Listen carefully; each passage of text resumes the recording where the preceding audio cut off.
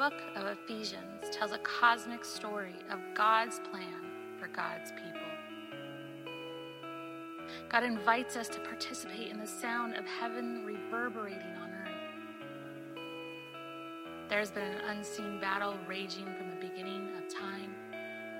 Jesus triumphed over the powers of darkness, and God plans to unite all things in heaven and on earth in Christ. This cosmic plan is in Christ's body, the church. The church is God's most powerful means of transforming the world and is central to God's eternal purposes. The church displays Christ's power as he loves and blesses his people despite their sin, as he unifies them despite their differences. The church is the unstoppable vehicle of Christ's powerful love and grace, moving with unstoppable power until Christ fills all in all.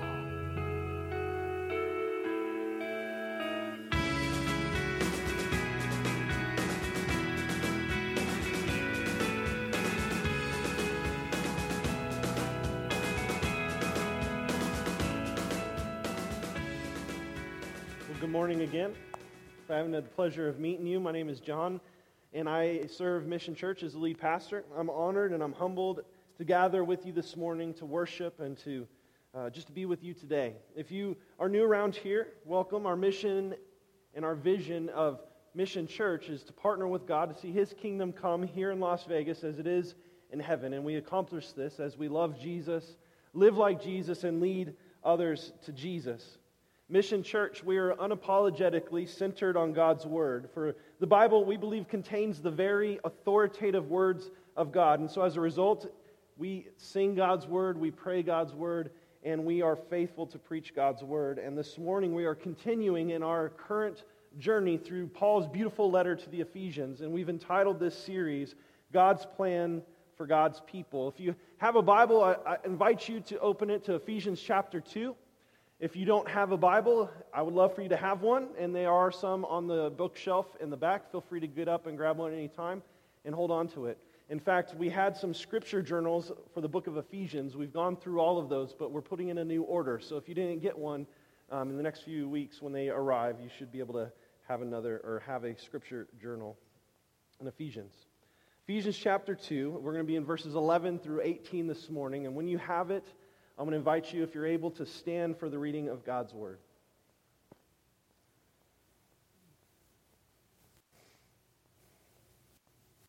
Hear the word of the Lord, Ephesians chapter 2, verse 11. So then remember that at one time you were Gentiles in the flesh, called the uncircumcised, by those called the circumcised, which is done in the flesh by human hands. At that time you were without Christ, excluded from the citizenship of Israel, and foreigners to the covenants of promise, without God in the world. But far away have been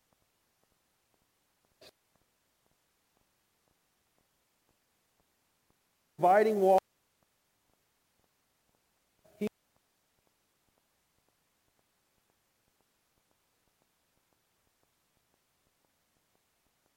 In himself one new man from the two, resulting in peace. He did this so to reconcile both to God and one body. He came and proclaimed the peace who were far away.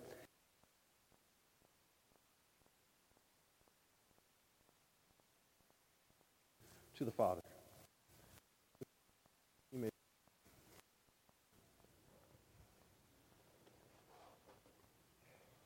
My goal this morning is to help make sense of this text both practically and relationally, especially regarding Paul's reminder that we were at one time alienated. Alienated from God. Alienated from one another. Alienated from his people. In fact, in these few verses, Paul is going to answer the questions, what does it mean to be alienated? And how do we move from alienation to reconciliation? And not only with reconciliation with God, but also reconciliation with one another. So as a result, I've entitled this sermon, From Alienation to Reconciliation. And before we dive in, would you join me in prayer? God, we're desperate for you, and we need you. I pray, Lord, that you would soften our hearts so that we have a greater understanding of who you are and what you've done through your Son, Jesus Christ, through his life, his death, and his resurrection, not only to reconcile us, broken sinners who were at one time rebelling and enemies of you, reconciling us to you, but also reconciling us to one another, the church, the beautiful gift that you've given us as a reflection of what you desire to see in us, is that you've broken down the hostility in what we see in this text. And so may we be a reflection of what we're going to discuss this morning, and pray, Lord, that you would help us to leave here equipped to live on mission for you. Lord, we love you. We pray, Lord, all these things in Jesus' name. Amen. You don't need me to tell you this morning that the world in which we live is divided. The world we live in is hostile. It's full of animosity, and this is unfortunate reality is unmistakable as it exists all around us. Wherever we go, it's the cultural air that we breathe. In fact, there was a global survey recently in the last few years that found in they asked 20,000 people questions. Sorry, there's 20,000 people that they surveyed from 27 different countries. And all those people answered in the survey that they feel as though their society is divided and the world that we live in is fractured and broken. You see, we live in a time and we live in a space that is full of social distinctions, racial barriers, narrow nationalisms, and iron curtains. However, a brief overview of the history of the world will reveal that these hateful realities are not new to us. They're not new to our time and space. Division and conflict are not unique to modern society, but have existed in some form or another since the fall of man in the Garden of Eden. World history is marred by hatred, violence, wars, alienation, and division. And all of this is rooted in sin. You see, it's sinful human nature to build up barriers that shut other people out. In Ephesians, Paul is speaking to a world that's just as broken as ours. In fact, there may not have been a more exclusive and unrelenting separation than the one that existed between Jews and Gentiles in biblical times. The rivalry was deep. The rivalry was complex. It was hostile. It's much more than me being a Chiefs fan and Vinny being a Broncos fan. The rivalry was much more intense. In fact, the Jews believed that Gentiles were created to fuel the fires of hell. There was even Jewish laws that made it illegal to aid Gentile women in giving birth because they felt that by them giving birth, they're bringing another heathen into this world. The Gentiles had their own narrow-minded hatreds too. In fact, the Greeks believed that there are two classes of people in the world, Greeks and everyone else who were barbarians. The Greeks violently waged war against anyone who wasn't Greek. And in a similar way, the Jews viewed anyone who wasn't a Jew as a dog.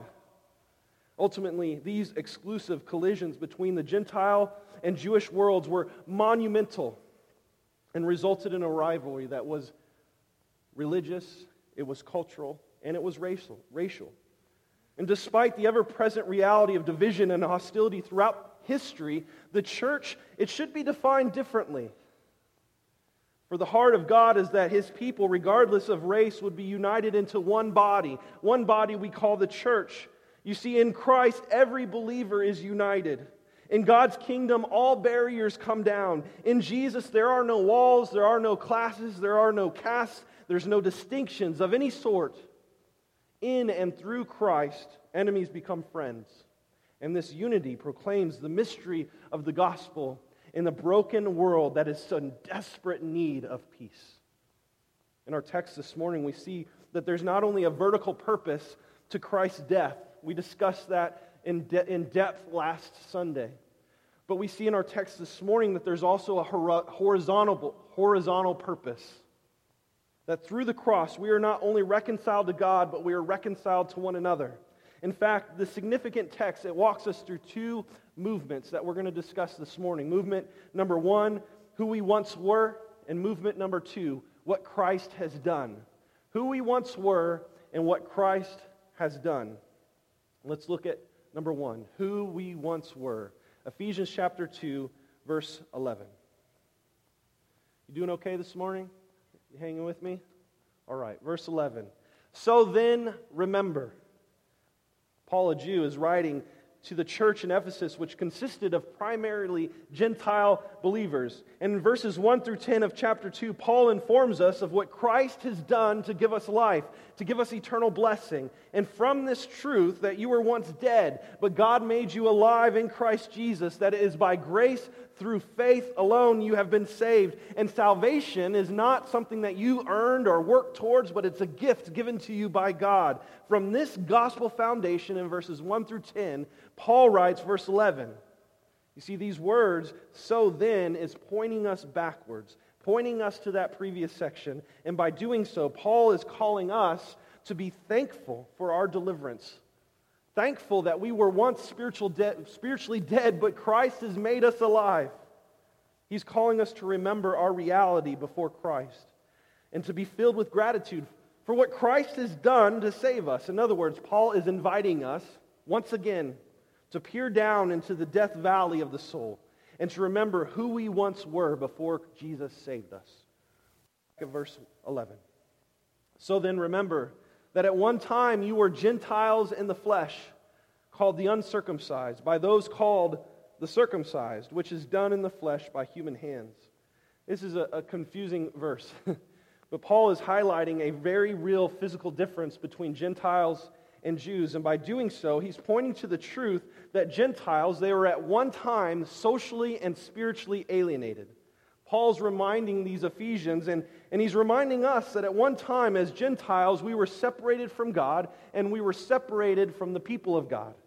And this term, Gentile, is a very broad term. It simply points to every people group in the world who are not Jewish. That's what this word is referring to, Gentile. And although there is no moral difference between Jewish and Gentile, there was a time when God dealt with these two groups differently. And so Paul says, remember that long stretch of time before the life, the death, and the resurrection of Jesus Christ. Remember that long stretch of human history. Remember when the promises of God, the hope of God, and the good news of Jesus Christ were largely confined to the Hebrew people. You see, Paul is referring to the time before Jesus himself said to his apostles in the Great Commission, "Go and make disciples of all nations." You see, prior to that moment, the Gentiles, the non-Jewish nations, were largely separated from the gospel, separated from Christ, and therefore separated from God. And Paul goes on to mention a few specific ways we were alienated, beginning in verse 12 of Ephesians 2. He says, at that time, you were without Christ. First, Paul says, you were without Christ. You were Christless. Gentiles were separated from Christ. In other words, Paul is reminding the Ephesian church here, as a consequence of their birth, they were not a part of the original group that God had promised to rescue. You see, although Isaiah, the prophet Isaiah, had promised that God would bring light out of darkness by a coming Prince of Peace, the spiritual darkness of the humanity of the Ephesians, they had no such promise. In fact, they were completely separated from the messianic hope of Israel. They had no thought, they had no hope, they had no idea of the Messiah. And not only were they Christless, but they were also stateless. Look back at verse 12. You were without Christ, excluded from the citizenship of Israel, and foreigners to the covenants of promise. The Ephesians were excluded. They're outside the benefits that came along with being a citizen of Israel. You see, God had given Israel instructions for justice, for mercy, for worship, and the Gentiles were excluded from the identity that came with being a citizen of Israel. And ultimately, they lived outside of the protection and the provision and the covenantal promises of God. Now, I've never lived in a different country before, but I can imagine the loneliness and the isolation that comes with living in a foreign land, that comes with living far away from your family, living away from everything that you know. I can imagine the ever-present fear of vulnerability that comes when you don't have the benefits of being a citizen in the land in which you're living. And Paul, he's reminding these Ephesians and he's reminding us that we were, by birth, excluded from the spiritual citizenship of God's kingdom. And as a result, we live in that same sense of fear, the same sense of isolation, the same sense of vulnerability, as we lived outside the protection and the promises of God. And if this were not enough, Paul continues and he says, not only were you Christless and stateless, but he says that you were also hopeless and godless. Look back at verse 12. At that time, you were without hope. You were without God in the world. In other words, because they didn't know the promises, they did not know the God of the promises, and therefore, because they didn't know the God of the promises, they had no hope. This Gentile dilemma, which is still the world's dilemma today, it produces hostility between God and man, and hostility between man and man. And the hostility between man and man brings along with it all of the dehumanizing and debilitating results. You see, sin is the ultimate root of hostility. Sin is the ultimate root of racism. It's the reason why there's so many well-intentioned people who can't get along no matter what laws they pass, no matter what protests are marched. We cannot reconcile the division that sin has caused in and of ourselves. We need a Savior. I'm reminded of the Peace March in 1986. I was only 3 years old, but I remember this. It self-destructed because of bickering and fighting. The Peace March, it started in LA. It self-destructed by the time it got to Barstow. Those who were marching for peace were polarized over those who were real walkers and those who rode in vehicles. They fought over a dress code. They decided to hold an election, but they disagreed of who can vote. Finally, they decided that even children could vote. And then the election at that point was declared invalid. Many ended the Peace March by just not speaking to each other ever again. Sadly, similar things could be said of the church. The answer to the problem doesn't lie in ourselves. It lies in remembering. Remembering that before God gave us the gift of salvation, all of us were separated from God. All of us were separated from gospel community. You see, when we remember who we once were, and what Christ has done, we can live with constant gratitude to God, and we can live with love towards each other. And this leads us to our second movement, what Christ has done. What Christ has done. Paul, he not only instructs us to remember our pre-Christian past, but we're to remember what Christ has done to reconcile us both to God and to each other. Look at verse 13. But now. These are two beautiful words that speak to the fact that a dramatic change has occurred. But now in Christ Jesus, you, meaning you Gentiles, you are far away. You've been brought near by the blood of Christ. In other words, as true as it may be that for hundreds and even thousands of years the Gentile nations were hopelessly alienated and separated from God, here in verse 13, Paul's message shifts from bad news to good news. He says, but now, in Christ Jesus, we have been brought near by the blood of Christ. Now the question is begging to be asked. What have we been brought near to? Well, we've been brought near, or we have been reconciled to all the things that we were at one time separated from. We have been reconciled to God. We've been reconciled to His people. We have been brought in on God's promises that we were once separated from. And we have been given hope. And all of this is made possible, look at verse 13, by the blood of Christ. You see, all of the covenants of promise that separated Jews from Gentiles, Jesus fulfilled when He shed His blood on the cross. This is why Jesus, on the night He was arrested, in the Gospel of Matthew, He took a cup in the presence of His disciples. And when He had given thanks, He gave it to them, saying, drink from it, all of you, for this is my blood of the covenant, which is poured out for many for the forgiveness of sins. In other words, when Jesus shed His blood, He paid for the sins of not only the Jews, but also the Gentiles. For Christ is the Lamb of God who takes away the sins of who? The whole world. All people, all ethnicities, everyone across the world are included in this. John wrote, for God so loved the world, Jew and Gentile alike, that He gave His only Son. In our text, Christ's death on the cross has two important effects. The first one is theologically. We know that Christ died on behalf of sinners. He took upon Himself the punishment that all of us deserve. Jesus took our place so that He might be declared righteous. And as a result of His great sacrifice, we receive the benefits of forgiveness, righteousness, and of new life. Experientially, we encounter the effect of the cross by our own union with Christ. Meaning, it is in Christ Jesus that we experience the benefits of His shed blood. In other words, the death of Christ is a past event that you and I experience in the present. And this is what gives us peace with God and peace with one another. It is the blood of Christ that makes it possible for regenerated Jews and Gentiles alike to come profoundly near, to be reconciled into one body called the church. Why? Well, I'm glad you asked. It's a good question. Verse 14. For He is our peace. He is our peace. Christ has reconciled us to God and to each other because Jesus is the embodiment of, He is the definition of peace. Jesus is the peacemaker. Verse 14 in the original language, it's powerfully emphatic.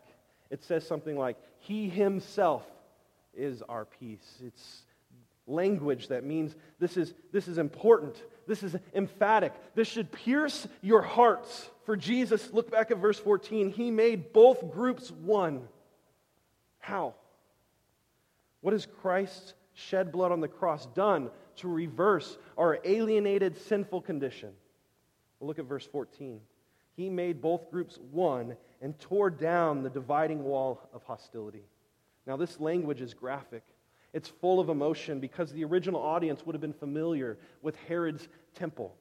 And in Herod's temple, there was a wall that separated the court of the Gentiles from the rest of the temple. And on that wall were death inscriptions in Latin and in Greek that it was forbidding Gentiles to enter in.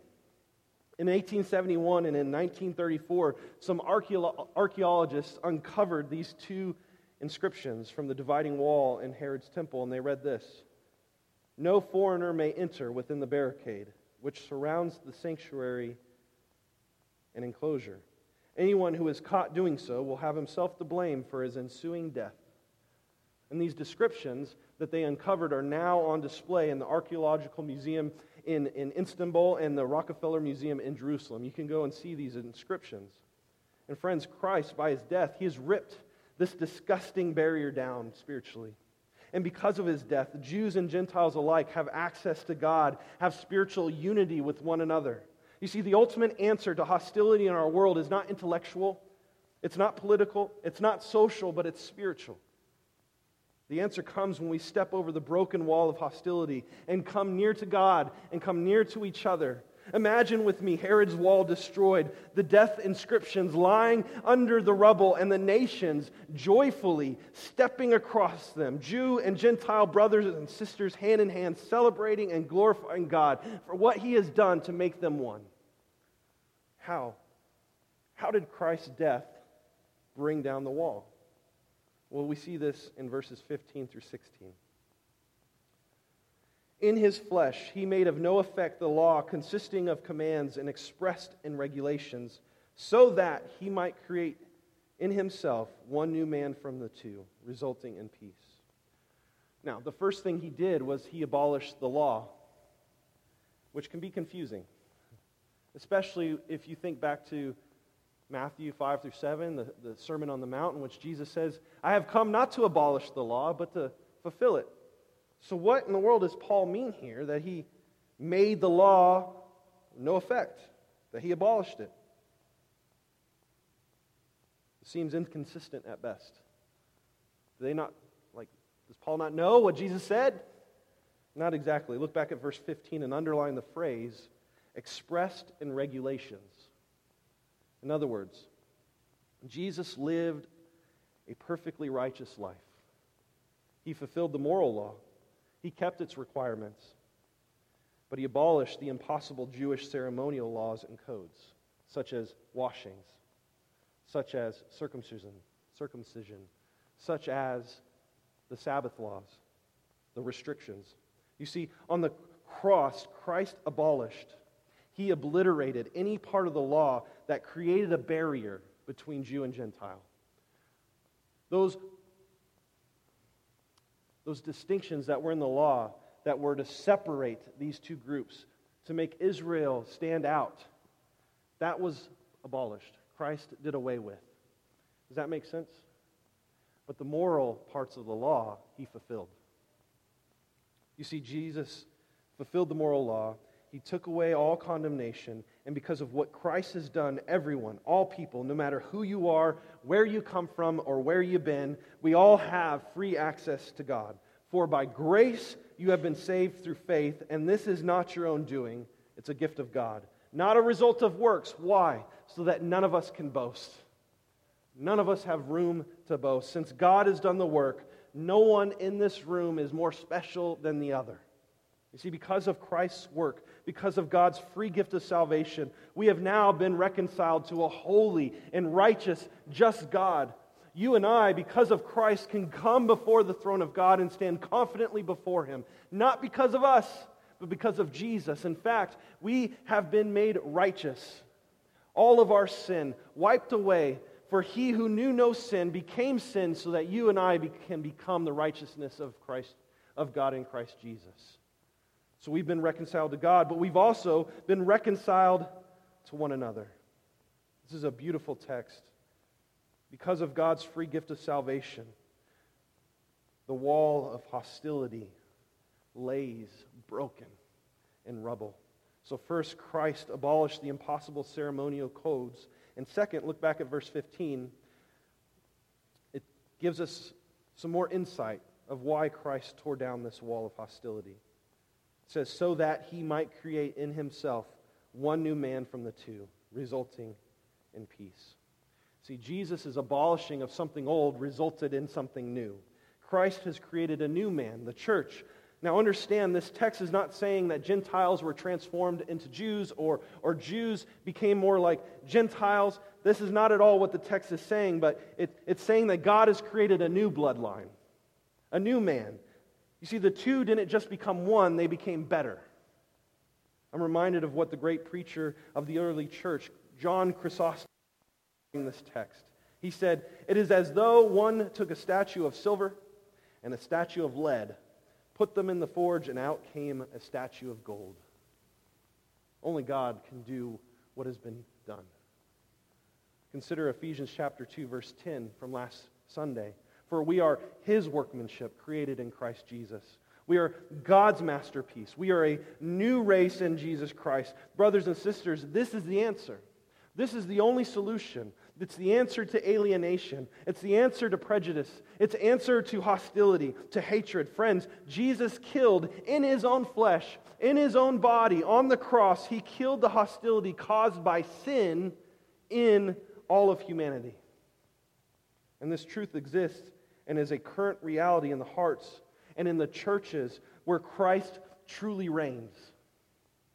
And when Christ returns for His church, this truth will be a universal reality. And it's beautiful. And we pray for that day. In Mission Church, until that day, we currently pray this place here would this peace and reconciliation that we read in this text would be a defining characteristic of Mission Church. Peace with others. It's not going to make sense fully unless we understand how Christ's blood brings us peace with God. So let's look at verse 16. It gives us a little bit more insight on this fact.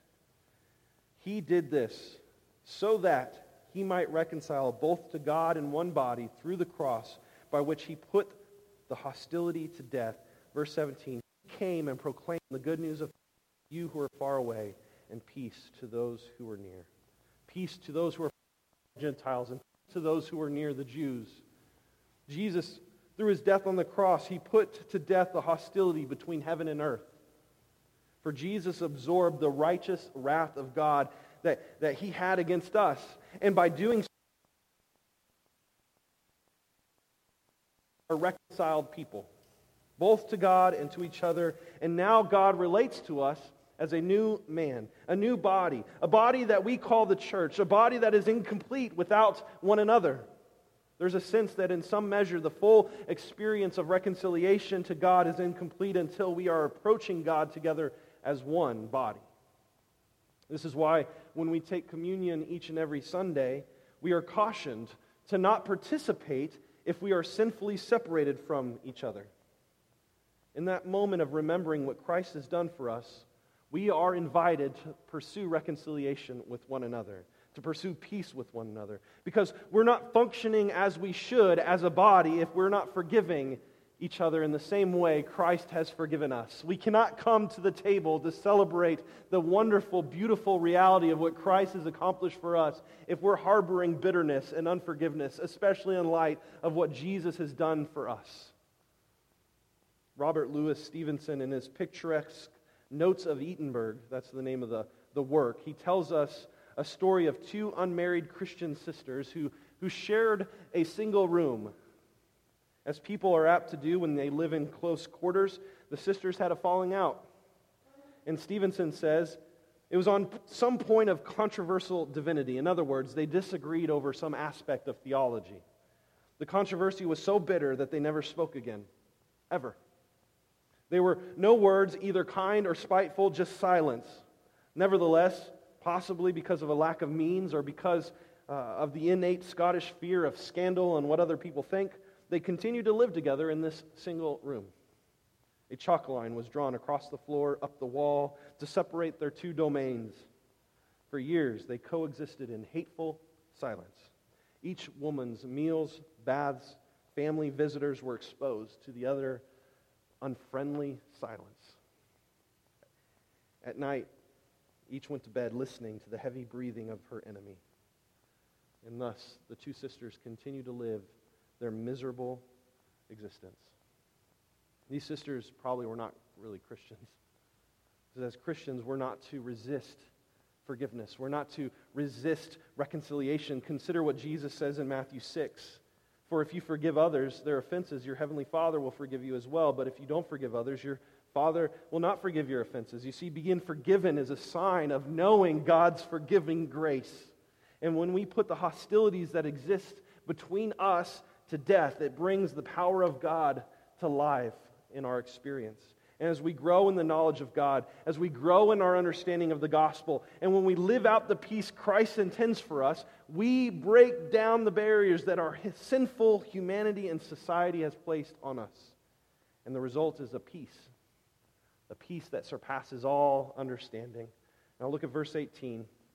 Paul points us to the result of knowing Jesus, who is our peace. Don't miss this. This is such a beautiful verse. For through him we both, Jew and Gentile, have access in one Spirit to the Father. This verse speaks to the truth that when we have Jesus Christ, when we have Jesus as Lord and Savior by the Spirit to the Father, in other words, the resources of the entire Trinity are ours the moment we receive Jesus as our Lord and Savior. This is a beautiful Trinitarian verse here. It's pointing out the work of the Father, the work of the Son, the work of the Spirit. In that moment, we're not just judicially reconciled, but we are given intimate relationship with the Father, with practical value in which we can come before Him, that text in which we meditated on earlier. We could come before Him with confidence and bring our needs to Him. It speaks to the truth that Jesus is the only way to God. There's no other way to the Father, is what this is referring to. He is the only way into God's presence. He is the only door into God's kingdom. There is no other way. It's only through Christ. You see, the gospel is inclusive to all people, everyone, no matter who they are, where they've been, where they come from. Everyone can get in on this. But the gospel is also exclusive in the fact that Jesus and Jesus alone is the only way to God. This exclusive access to God, though, is so beautiful. It's so wonderful and glorious because it can never be taken away from you. Consider with me again the passage we meditated on earlier. This beautiful invitation of God to those who are in Christ Jesus.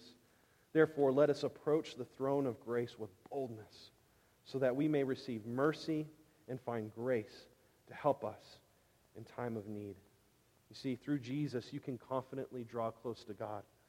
For through God's divine Son, Jesus Christ, we have become sons, we have become daughters, and now you, brother and sister, you no longer have a spirit of slavery that leads to fear, but a spirit of adoption that leads to confidence in approaching God as your loving and perfect Father that He is. Brothers and sisters, you were once socially and spiritually alienated. You were once at odds with God. You were once at odds with one another. But Christ, through His death on the cross, we now have peace. We have peace with God. We have peace with each other. And because we have Christ and because we have peace, we all have equal access to God. There's no longer any distinction between us. We are brothers and sisters who have a good Father, a Father who loves us, a Father who forgives us, a Father who blesses us, and before whom we can come any time without fear of condemnation, without fear of being rejected and being judged. Mission Church, may we continue to glorify God in all that we do. May we continue to partner with God to make disciples of all nations. May we be a church that stomps on the rubble of the broken down wall of hostility. And by way of how we love one another, may the world look in and see and accept the only true source of peace, Jesus Christ. May our unity proclaim the mystery of the gospel to a broken world that is in desperate need of a Savior. Let's pray. God, we thank you for what you've done. We were once alienated, separated, on the outs. But you've drawn us to yourself through your Son, Jesus. What He's done on the cross. You've reconciled us to you, and reconciled us to one another. This gift that you've given us is the church. What a beautiful picture of what the kingdom of heaven is going to look like. In the end of Revelations, your word says that all people from every tribe, tongue, every nation is going to be glorifying you, proclaiming that you are God. I pray in the meantime that we can be a picture of that. And the world can see that the only true answer, the only true source of peace is Jesus.